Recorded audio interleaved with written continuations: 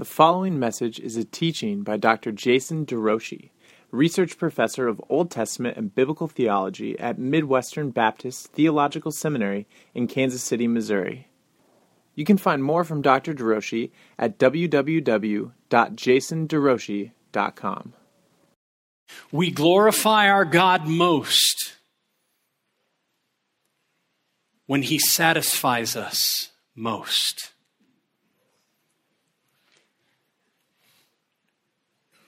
Father God, may this morning be marked by deep satisfaction in the only one who was and is and will be, the causer of all things, the upholder of space and time, the only one who can solve problems and who can save our souls. Meet us in this hour for the glory of your name. You are worthy. All glory be to Christ. Open up your book to us. Give us eyes that we may behold wonderful things from your word. Satisfy us this morning with your steadfast love that we may rejoice and be glad all our days. Teach us, O Lord, your word. Unite our hearts to fear your name. For the glory of Jesus we pray. Amen.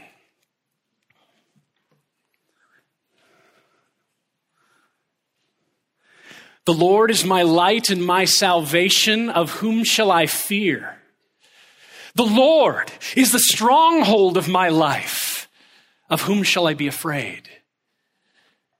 Your word, O Lord, is a lamp unto my feet and a light to my path. A people dwelling in darkness have seen a great light. Those dwelling in the region and shadow of death, upon them a light has come. Jesus showed up into this world and said, I am the light of the world. Whoever follows me will not walk in darkness, but will have the light of life. This world that we live in is scathed by darkness, and light is a powerful gift from our God. The more extended your time in the night, the more you will appreciate and hope for the light. Light also has the power to etch itself on our minds, helping us remember our way when night casts its shadow, and how often it does in our world. This very morning, I watched the sun rise at dawn, and there were fresh divine mercies that the psalmists tell us have pursued us into this room this morning.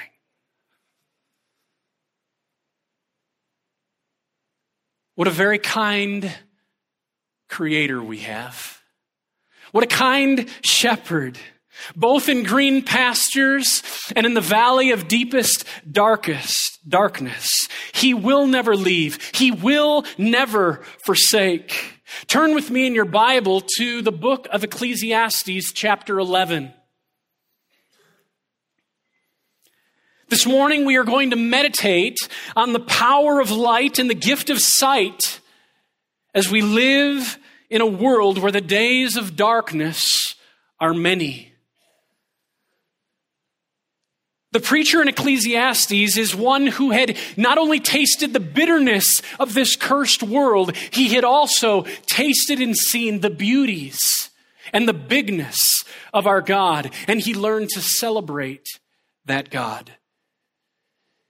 In 11 verse 7 through 12:1, he's going to supply us some tangible help to know how we can best be satisfied in this God when we cannot fully grasp all of his ways in this crooked and confused world. Read with me as follow along with me as I read. Ecclesiastes chapter 11, verse 7, light is sweet, and it is pleasant for the eyes to see the sun. So if a person lives many years, let him rejoice in them all. But let him remember that the days of darkness will be many. All that comes is vanity. Rejoice, O young man, in your youth, and let your heart cheer you in the days of your youth. Walk in the ways of your heart and in the sight of your eyes, but know that for all these things, God will bring you into judgment. Remove vexation from your heart and put away pain from your body.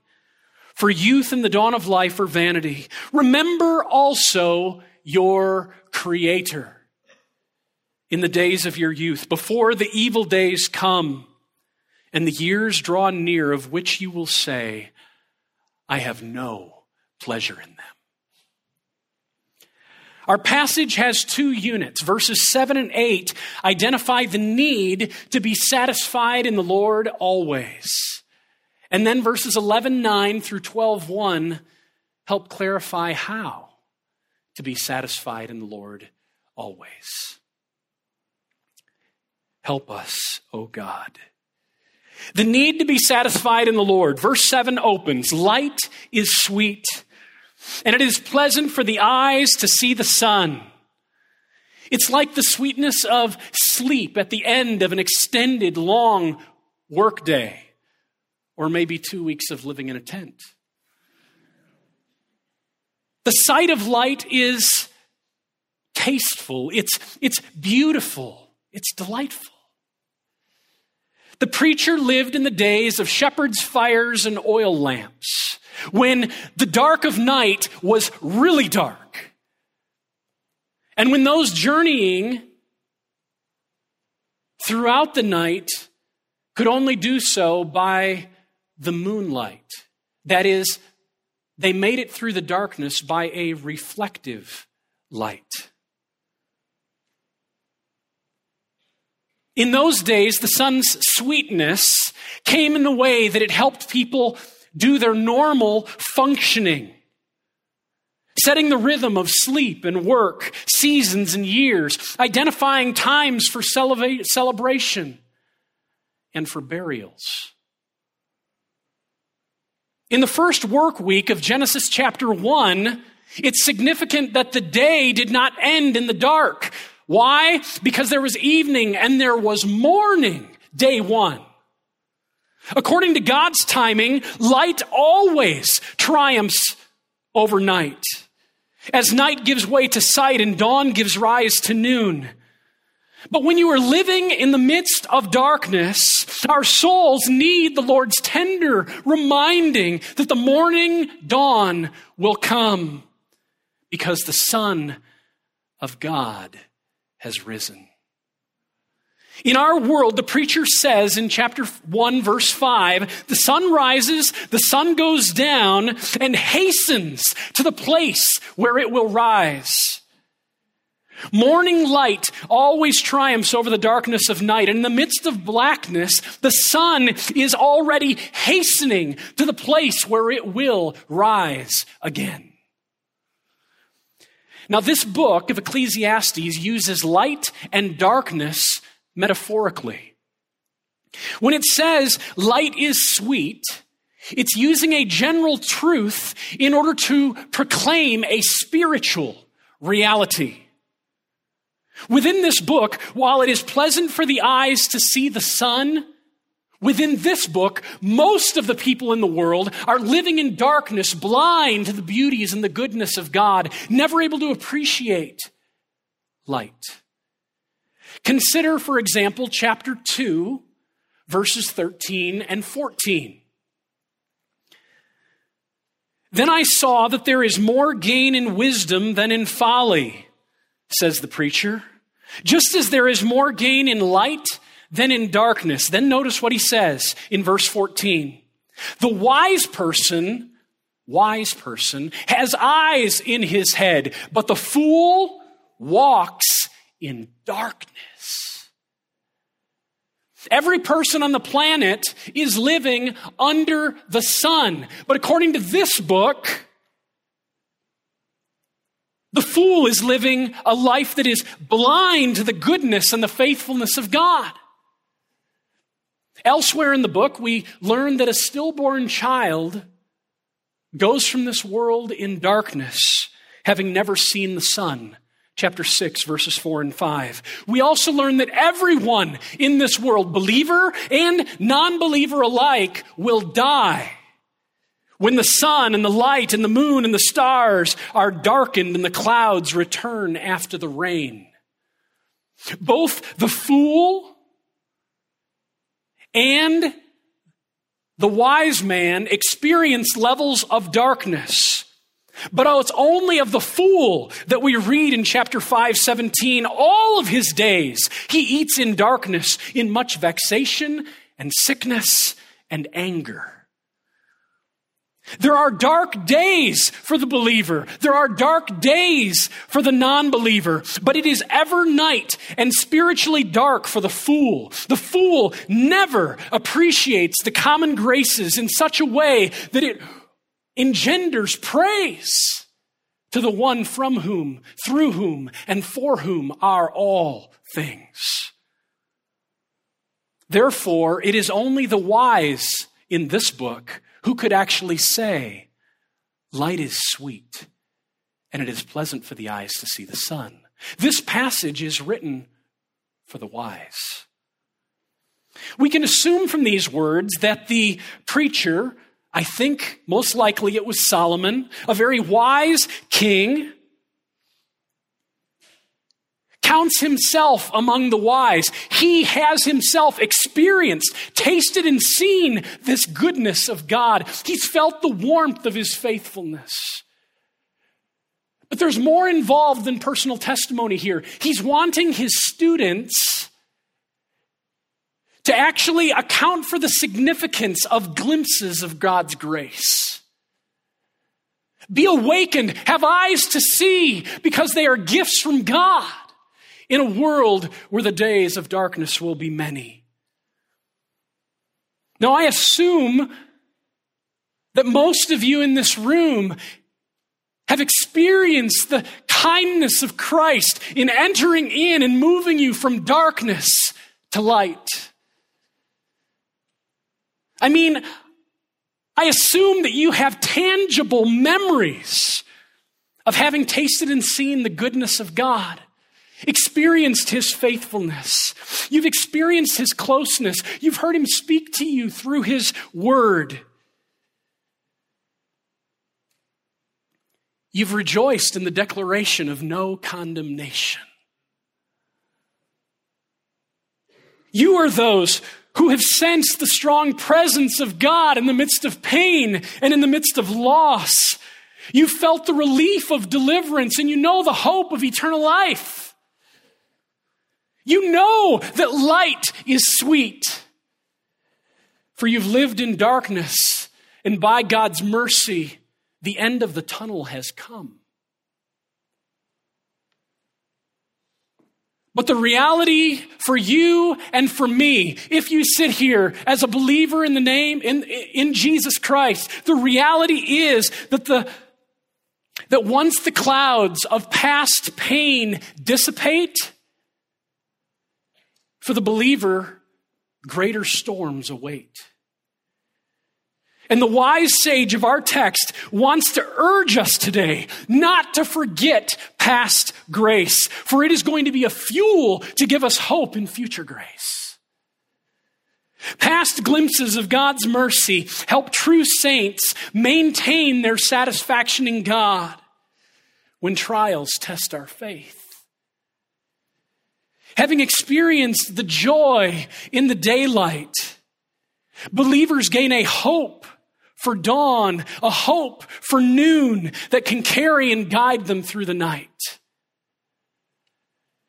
Look with me now at verse 8 of chapter 11.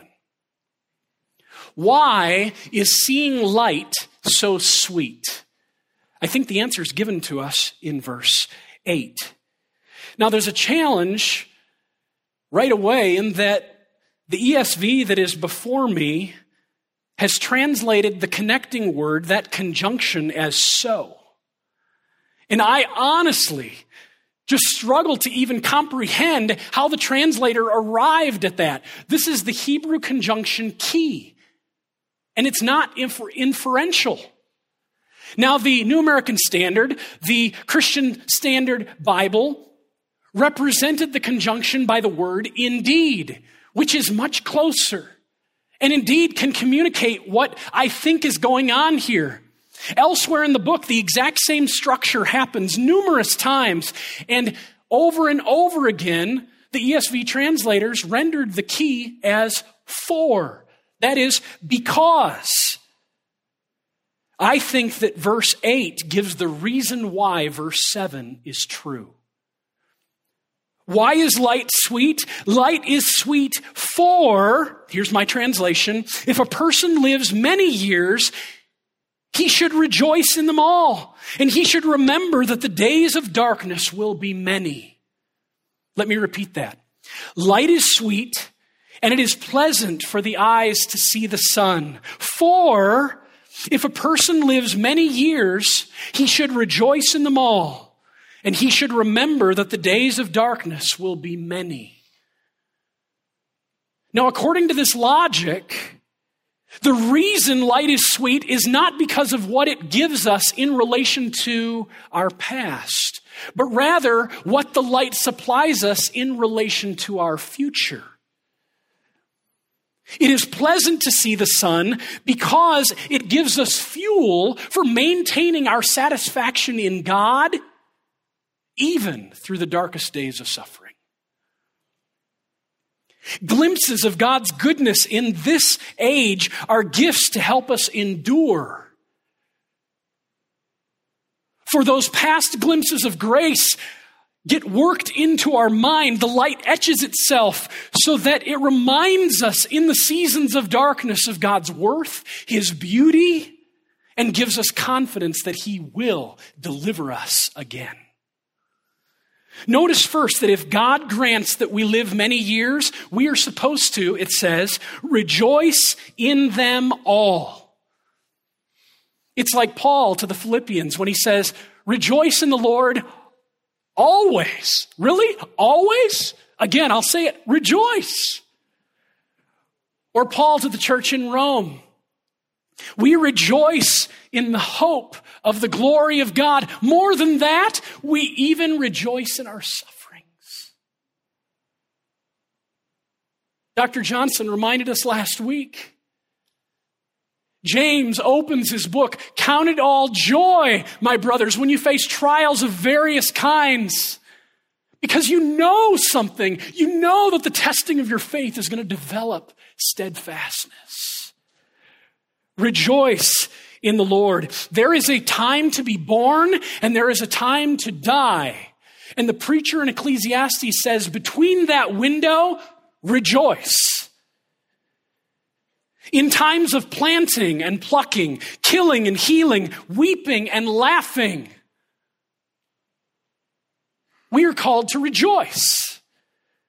Through mourning and dancing, embracing and refraining, seeking and losing, we are to rejoice. In times of silence and speaking, loving and hating, war and peace, we are to remain satisfied in our God and all that He is for us. For everything there is a season and a time for every matter under the sun, chapter 3, verse 1. But in all things, throughout your many years, come what may God help us rejoice.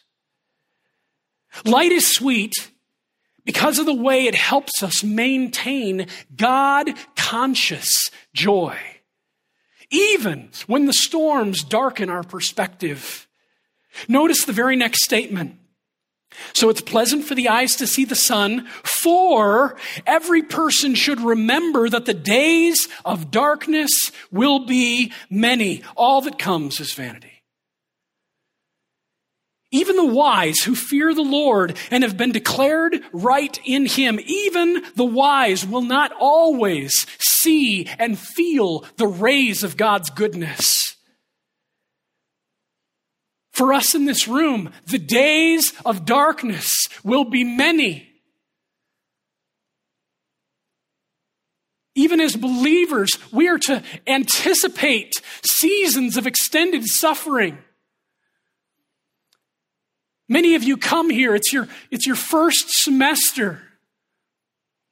These next 3 or 4 years could be extremely challenging for you. And believe me, it will not mean that God has left you alone. Paul identified that we are fellow heirs with Christ, provided that we suffer with him, in order that we may also be glorified with him. Romans 8:17. He says to the Philippians, it has been granted to you as a gift of God that you would not only believe, but that you would suffer. From the hand of God, it's been granted that you would suffer for his sake. Philippians 1:29. Through many tribulations, we will enter the kingdom of God. Acts 14:22. And if we endure, brothers and sisters, we will reign with him. But if we deny him, he will deny us. 2 Timothy 2:12. These realities are what makes seeing and savoring the shining of God's goodness all the sweeter. If one lives many years, many days of those years will be filled with darkness, filled with pain, filled with times when God's goodness seems distant. So I urge you, brothers and sisters, memorialize the moments when you are tasting and seeing the goodness of God, because you're going to need them in your tomorrows.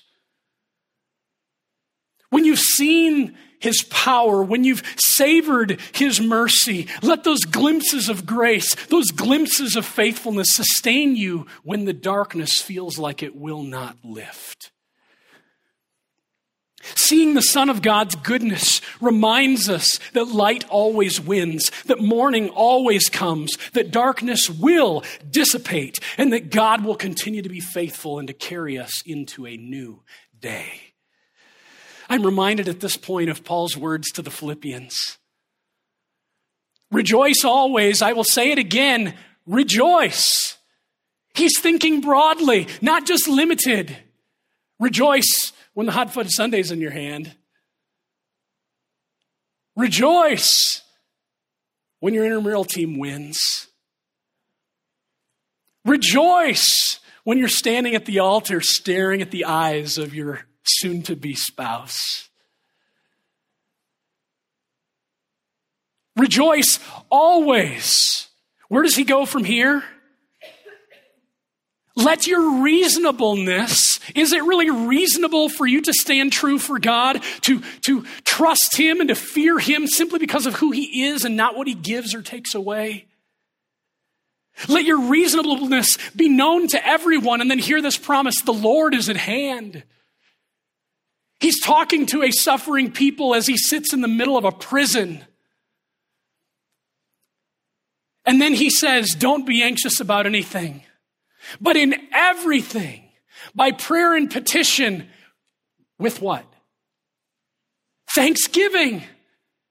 Remember the light when you're in the midst of the anxiety. Remember what you've seen in the past. And what will it do? It will fuel peace. It will be the instrument through which a peace that surpasses understanding will guard your heart. It will guard your mind in Christ Jesus. With every dawn comes the promise of fresh mercy. So light is sweet because of the way it allows you and me to use past glimpses of brilliant and warm grace to heighten hope for something beyond the night. Past encounters with God create hope for more showers, rays of mercy. So I urge you to nurture gratitude. Nurture it in your soul. Gratitude for God's past mercies, past faithfulness, because it's going to fuel your steadfastness when your faith is tested. Being satisfied in God, very clearly according to this text, is not bound by circumstance. The preacher of Ecclesiastes, I do not believe, was a pessimist. I think he was a realist and a godly sage. The wise person has eyes in his head, and for this one, light is sweet. If you entered into this room weary and worn today, if you might feel dry or like God is distant, if you feel burdened excessively by the cares of this world, I just urge you, take some time today to pause and reminisce on glimpses of light from your past and allow that, matched with prayer, to fuel the peace that you long for. In Christ, our God is for us. And he who did not spare his own son, how will he not with him graciously give us all things? And how will he not with him also make us more than conquerors through him who loved us? And indeed, brothers and sisters, nothing in all creation, nothing at all, will be able to separate us from his love. So how? How can we nurture a heart that is satisfied in God? Verses 7 and 8 stressed the need to be satisfied in the Lord. And I think 11:9 through 12:1 just lay out a pattern. Now, what we miss in our English translations is that the 6 imperatives, the 6 commands that show up in these verses are all conjoined. They're all linked by a conjunction. So you could read it, rejoice and walk and know and remove and put away and remember. Now, I've taken these 6 and I've grouped them into what seems natural breaking points, 4 stages. So we want to know, God, what are you giving us today? You, the great shepherd, from whom all wisdom comes. How can I be satisfied in you? 4 steps. Number 1, rejoice always. Number 2, run wisely. Number 3, remove your cares. Step 4, remember your Creator. Rejoice always, run wisely, remove your cares, and remember your Creator. Let's walk through each of them. Step 1, in retaining our satisfaction in God. Rejoice, O young man, in your youth. Let your heart cheer you in the days of your youth. Choose joy. Now, if you're a seminarian or if you're a college student, either one, right now, this day, you are setting patterns for the type of man, the type of woman you will be tomorrow. You are putting into the system of your life habits of heart, habits of mind that are going to shape the kind of businessman you will be, the kind of mother you will be, the kind of spouse you will be. And the question is, will you choose joy, and will you choose to put that joy in the right place? What is the object of your delights today? What has captured your affections? What's mastering your soul? What would your spouse or your roommate say is mastering your soul? Is it your image before others? Is it your ease? So that when a storm comes, it actually ruffles you. Are you grounded on a rock and resting in the refuge of Christ? Or are you living in a tent on sand? Often it's our reactions rather than our actions that actually clarify what's deep down in our hearts. It's often through loss that we find out that we had misplaced hopes, misplaced identity, that we weren't ultimately grounding who we were and what we were trusting in God, but in stuff, in people. Choosing to rejoice is easier when the days are bright, but God's worth is displayed all the more in the night when you can't console your baby. When you learn that your dad's lost his job. When you find out that the melanoma has reached stage 4. Our joy in God can look like laughs and smiles and praise reports after 2 weeks of boot camp. And that's right. When the Spurgeon Knights win their first basketball game, our joy will look a certain way. When you've studied hard and you do well on your exam, joy is going to take the form of elation. But believe me, joy can take other forms, like tears, like deep-seated cries from the soul. Oh, God, help me. That's joy.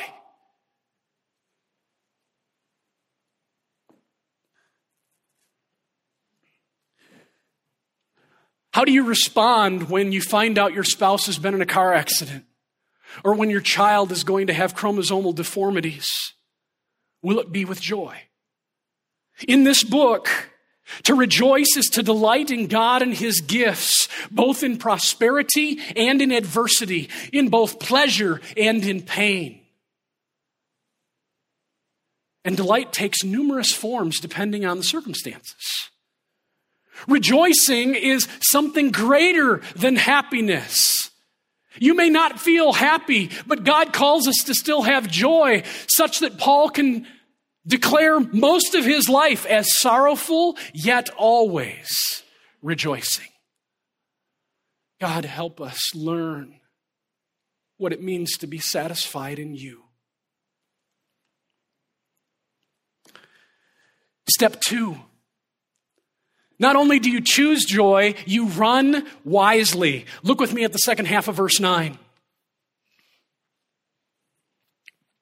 But you know that for all these things, God will walk in the ways of your heart and in the sight of your eyes. But know that for all these things, God will bring you into judgment. A preacher really has to know his audience if he's going to tell them, walk in the ways of your heart and in the sight of your eyes. In Deuteronomy, Moses' 3 favorite words for his audience who just came through the wilderness was rebellious, stubborn, and unbelieving.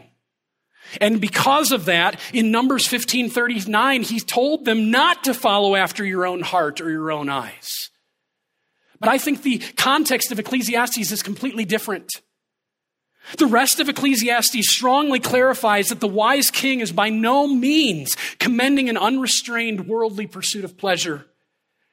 As I've already noted, in 11:7 through 12:1, he's talking to the wise man who has eyes to see. And so we should ask ourselves, what does this book tell us about the wise? Chapter 8, verse 5, the wise heart will know the proper time and the just way. Chapter 10, verse 2, a wise man's heart inclines him to the right, but a fool's heart to the left. So if the wise person's heart is bent Godward, knowing the just way, then it makes sense why the preacher would say, walk in the ways of your heart and in the sight of your eyes. These will be God's ways. If you're among the wise today, sitting in this room, those who have tasted and seen that God is good, who treasure God, who want to follow God, then part of the way you nurture satisfaction in God is in delighting in His gifts. In the words of chapter 9, verse 7, go, eat your bread with joy, drink your wine with a merry heart. Why? Because God's already approved of what you do. Paul told Timothy that requiring professing believers to always abstain from marital sex or certain foods was a teaching of demons. For everything that God has made is good, and nothing is to be rejected if it is received with thanksgiving. 1 Timothy 4:4. There may be seasons where you choose, due to fasting or due to a community agreement, to abstain. And that's fine. But you cannot make it a principle across the board. Instead, we are supposed to recognize that pork is victory food and that we can delight in it. For God has already approved what you do. Delighting in the gifts provide a channel for us to rightly delight in the giver. And yet there's a caution. Do you see it? We must be sure to make every step, every decision, every click of the mouse, every purchase, every glance, knowing that for all these things, God will bring you into judgment. All of life, all of work is a gift from God. The very joy to delight in that is a gift from God, and therefore we are accountable in how we pursue our daily life. In 3:16, the preacher bemoaned, "I saw under the sun that in the place of justice, even there was wickedness, in the place of righteousness, even there was wickedness." But then he declared in the very next verse, God will judge the righteous. God will judge the wicked, for there is a time for every matter and every work. The Lord will hold us accountable for every word and every deed. Believe it. Believe it. And this fact should color our pursuit of joy. At the core, what the preacher is calling for is a daily ethic grounded in the fear of God. And he's convinced that those who fear God will have a future beyond the grave, filled with sustained joy and no night. Though a sinner does evil 100 times and prolongs his life in this age, yet I know that it will be well for those who fear God, because they fear before him, but it will not be well with the wicked. Or the final verses of the book, the end of the matter, all has been heard. Fear God and keep his commandments, for this is the whole duty of man. For God will bring every deed into judgment with every secret thing, both good and evil. You and I ought to enjoy Chipotle and a sparkling water for the glory of God. We can delight in pastries and places and peoples, but we must do so with God and the final judgment ever on our minds. God's gifts are means for nurturing our satisfaction in the giver. God said it. God did it. God made it. God. Genesis 1:1 through 2:3. 35 times Elohim shows up. God made the stars. God made the moose. God made the watermelon. It's not just saying it over and over again to let us know that it came from him. It's telling us that as we see those things, it's to direct us back to him. Step 3, remove your cares. Remove vexation from your heart, it says in verse 10, and put away pain from your body, for youth and the dawn of life are vanity. Now, the verbs to remove and to put away identify that finding joy at all times, actually having our satisfaction grounded in the Lord, even in the midst of darkness, requires that we decide not to allow our burdens, our confusions, our vexations, our troubles to wear us down. And that kind of a decision is very hard. It's so hard to just say, I'm not going to be anxious.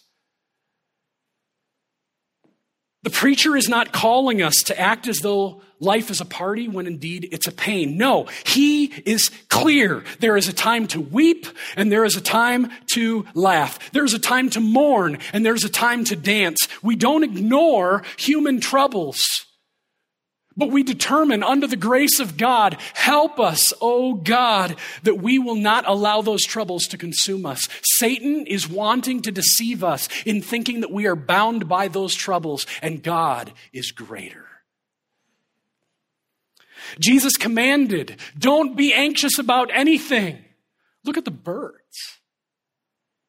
They neither sow nor store away in barns, and yet your heavenly Father feeds them.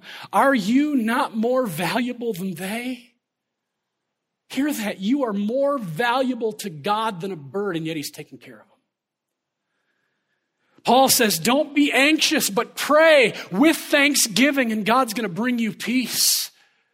Many of us enter into this room with weights on our shoulders. Hear this, though. God opposes the proud, but he gives grace to the humble. And if he is allowing you to be humbled right now, he is putting you by his mercy, even in the midst of your pain, he's putting you in a context where you can receive grace, where you're not self-reliant, but you can become God-dependent. And therefore, Peter says, Humble yourselves under the mighty hand of God so that at the proper time he may exalt you. Humble yourself by casting all your cares upon him. That's it. How do I humble myself? Just pray. Call out to God for help. That's joy. Because youth and the dawn of life are just filled with confusion, enigma, remove vexation from your heart and put away pain from your body. That's step 3 in how to maintain God-conscious joy. Finally, there is no higher gift from God for us to be satisfied in him than to remember him. Remember, look what it says, chapter 12, verse 1. Remember also your Creator in the days of your youth, before the evil days come and the years draw near of which you will say, I have no pleasure in them. What in 11:8 was called the days of darkness, now they're called evil days. And Paul says, live as wise rather than unwise in such times. None of us are free from suffering. If you're still young today and haven't experienced a lot of pain, it's coming. But this is a merciful time for you. It's an opportunity you have to begin to build the building blocks, the memorial stones of the encounters with God's grace, the encounters with God's mercy that can help sustain you lifelong. And it's also an opportunity for you to build a groundedness in a conviction in the bigness of God, in the absolute sovereignty of God. Because if Satan can thwart his purposes, you have no hope for tomorrow. Look at chapter 11, verse 5. Just as you do not know the way the Spirit comes into the bones of the womb of a child, so you do not know the work of the God who makes everything. It doesn't say he made everything, he's making it. We have a God who is at work right now.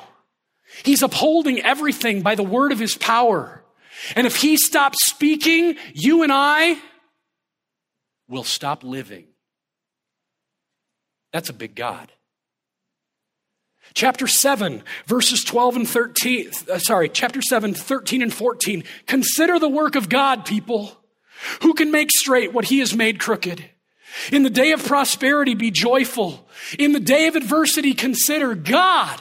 God has made the one as well as the other so that man cannot know what's coming after him. We are ignorant. We are small, but God's in charge. His purposes are not thwarted through the surprising death of a parent. His sovereignty is not questioned when a house search gets dragged out or when you just don't know whether you're going to get a ministry post when you graduate. He was at work in your illness during boot camp. He's sovereign over the car accident, the homesickness, the night terrors. He was on the throne before the cancer struck, and he is still on the throne today. Take comfort, brothers and sisters. He is the creator, and we are aided when we take our eyes off of our problem and direct them toward the one who alone can provide solutions. We cry, oh, I believe, help my unbelief.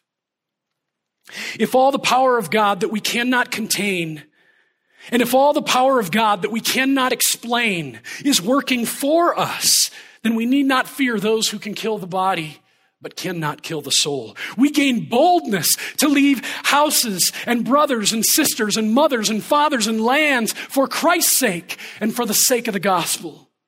We need not falter in our faith when we fail an exam or when we find our marriage struggling. Oh God, keep us believing. Greater is he who is in us than he who is in the world. He is stronger. He is higher. And because of this, we have hope today. Remember your Creator and that this Creator is for you. He's a good guide through the darkness who will protect you. He will provide. In conclusion, find rest today. remembering your Creator and celebrating that He has given you eyes to see His light. Rejoice always, run wisely, remove your cares, remember your Creator. And as you do, embrace every glimpse of God's goodness shown ultimately in and through Christ, so that you can have fuel to persevere to the end.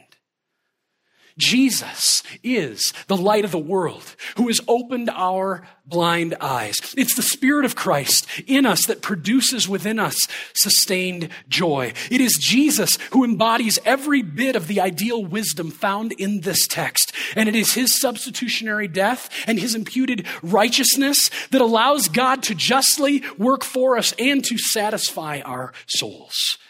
The Queen of Sheba came from the ends of the earth to hear the wisdom of Solomon. But I tell you, brothers and sisters, there is one greater than Solomon who is here. Jesus is the ultimate one who will judge the earth. Through Him, the Lord can justly take all of our cares. And He promises, come to me. Just come. All you who labor and are heavy laden, I will give you rest. Jesus is the one by whom all things were created, in heaven, on earth, visible and invisible, thrones and dominions and rulers and authorities. All things were created by Him and for Him. He is the one who said, I am the bread of life. Anyone who comes to me will never hunger.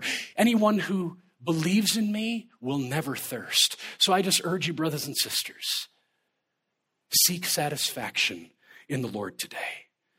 Rejoice always, run wisely, remove your cares, and remember your Creator. And let the certainty that God has worked for you in Christ supply you all you need to persevere through the darkest of days, unto the time when there will be no night. Now, may the God of peace Himself satisfy and sanctify you completely, so that your whole spirit, soul, and body may be kept blameless at the day of His coming. He who promised, He who calls you is faithful. He will surely do it. Amen. Thank you for listening to this message from Dr. Jason DeRouchie, Research Professor of Old Testament and Biblical Theology at Midwestern Baptist Theological Seminary in Kansas City, Missouri. Feel free to make copies of this message to give to others, but please do not charge for these copies or alter their content in any way without written permission from Dr. Jason DeRouchie. For more information about Midwestern Baptist Theological Seminary, we invite you to visit www.mbts.edu. For more writings, sermons, and lectures from Dr. DeRouchie, please visit www.jasonderouchie.com. Proclaiming the kingdom and treasuring a God who reigns, saves, and satisfies through covenant for His glory in Christ.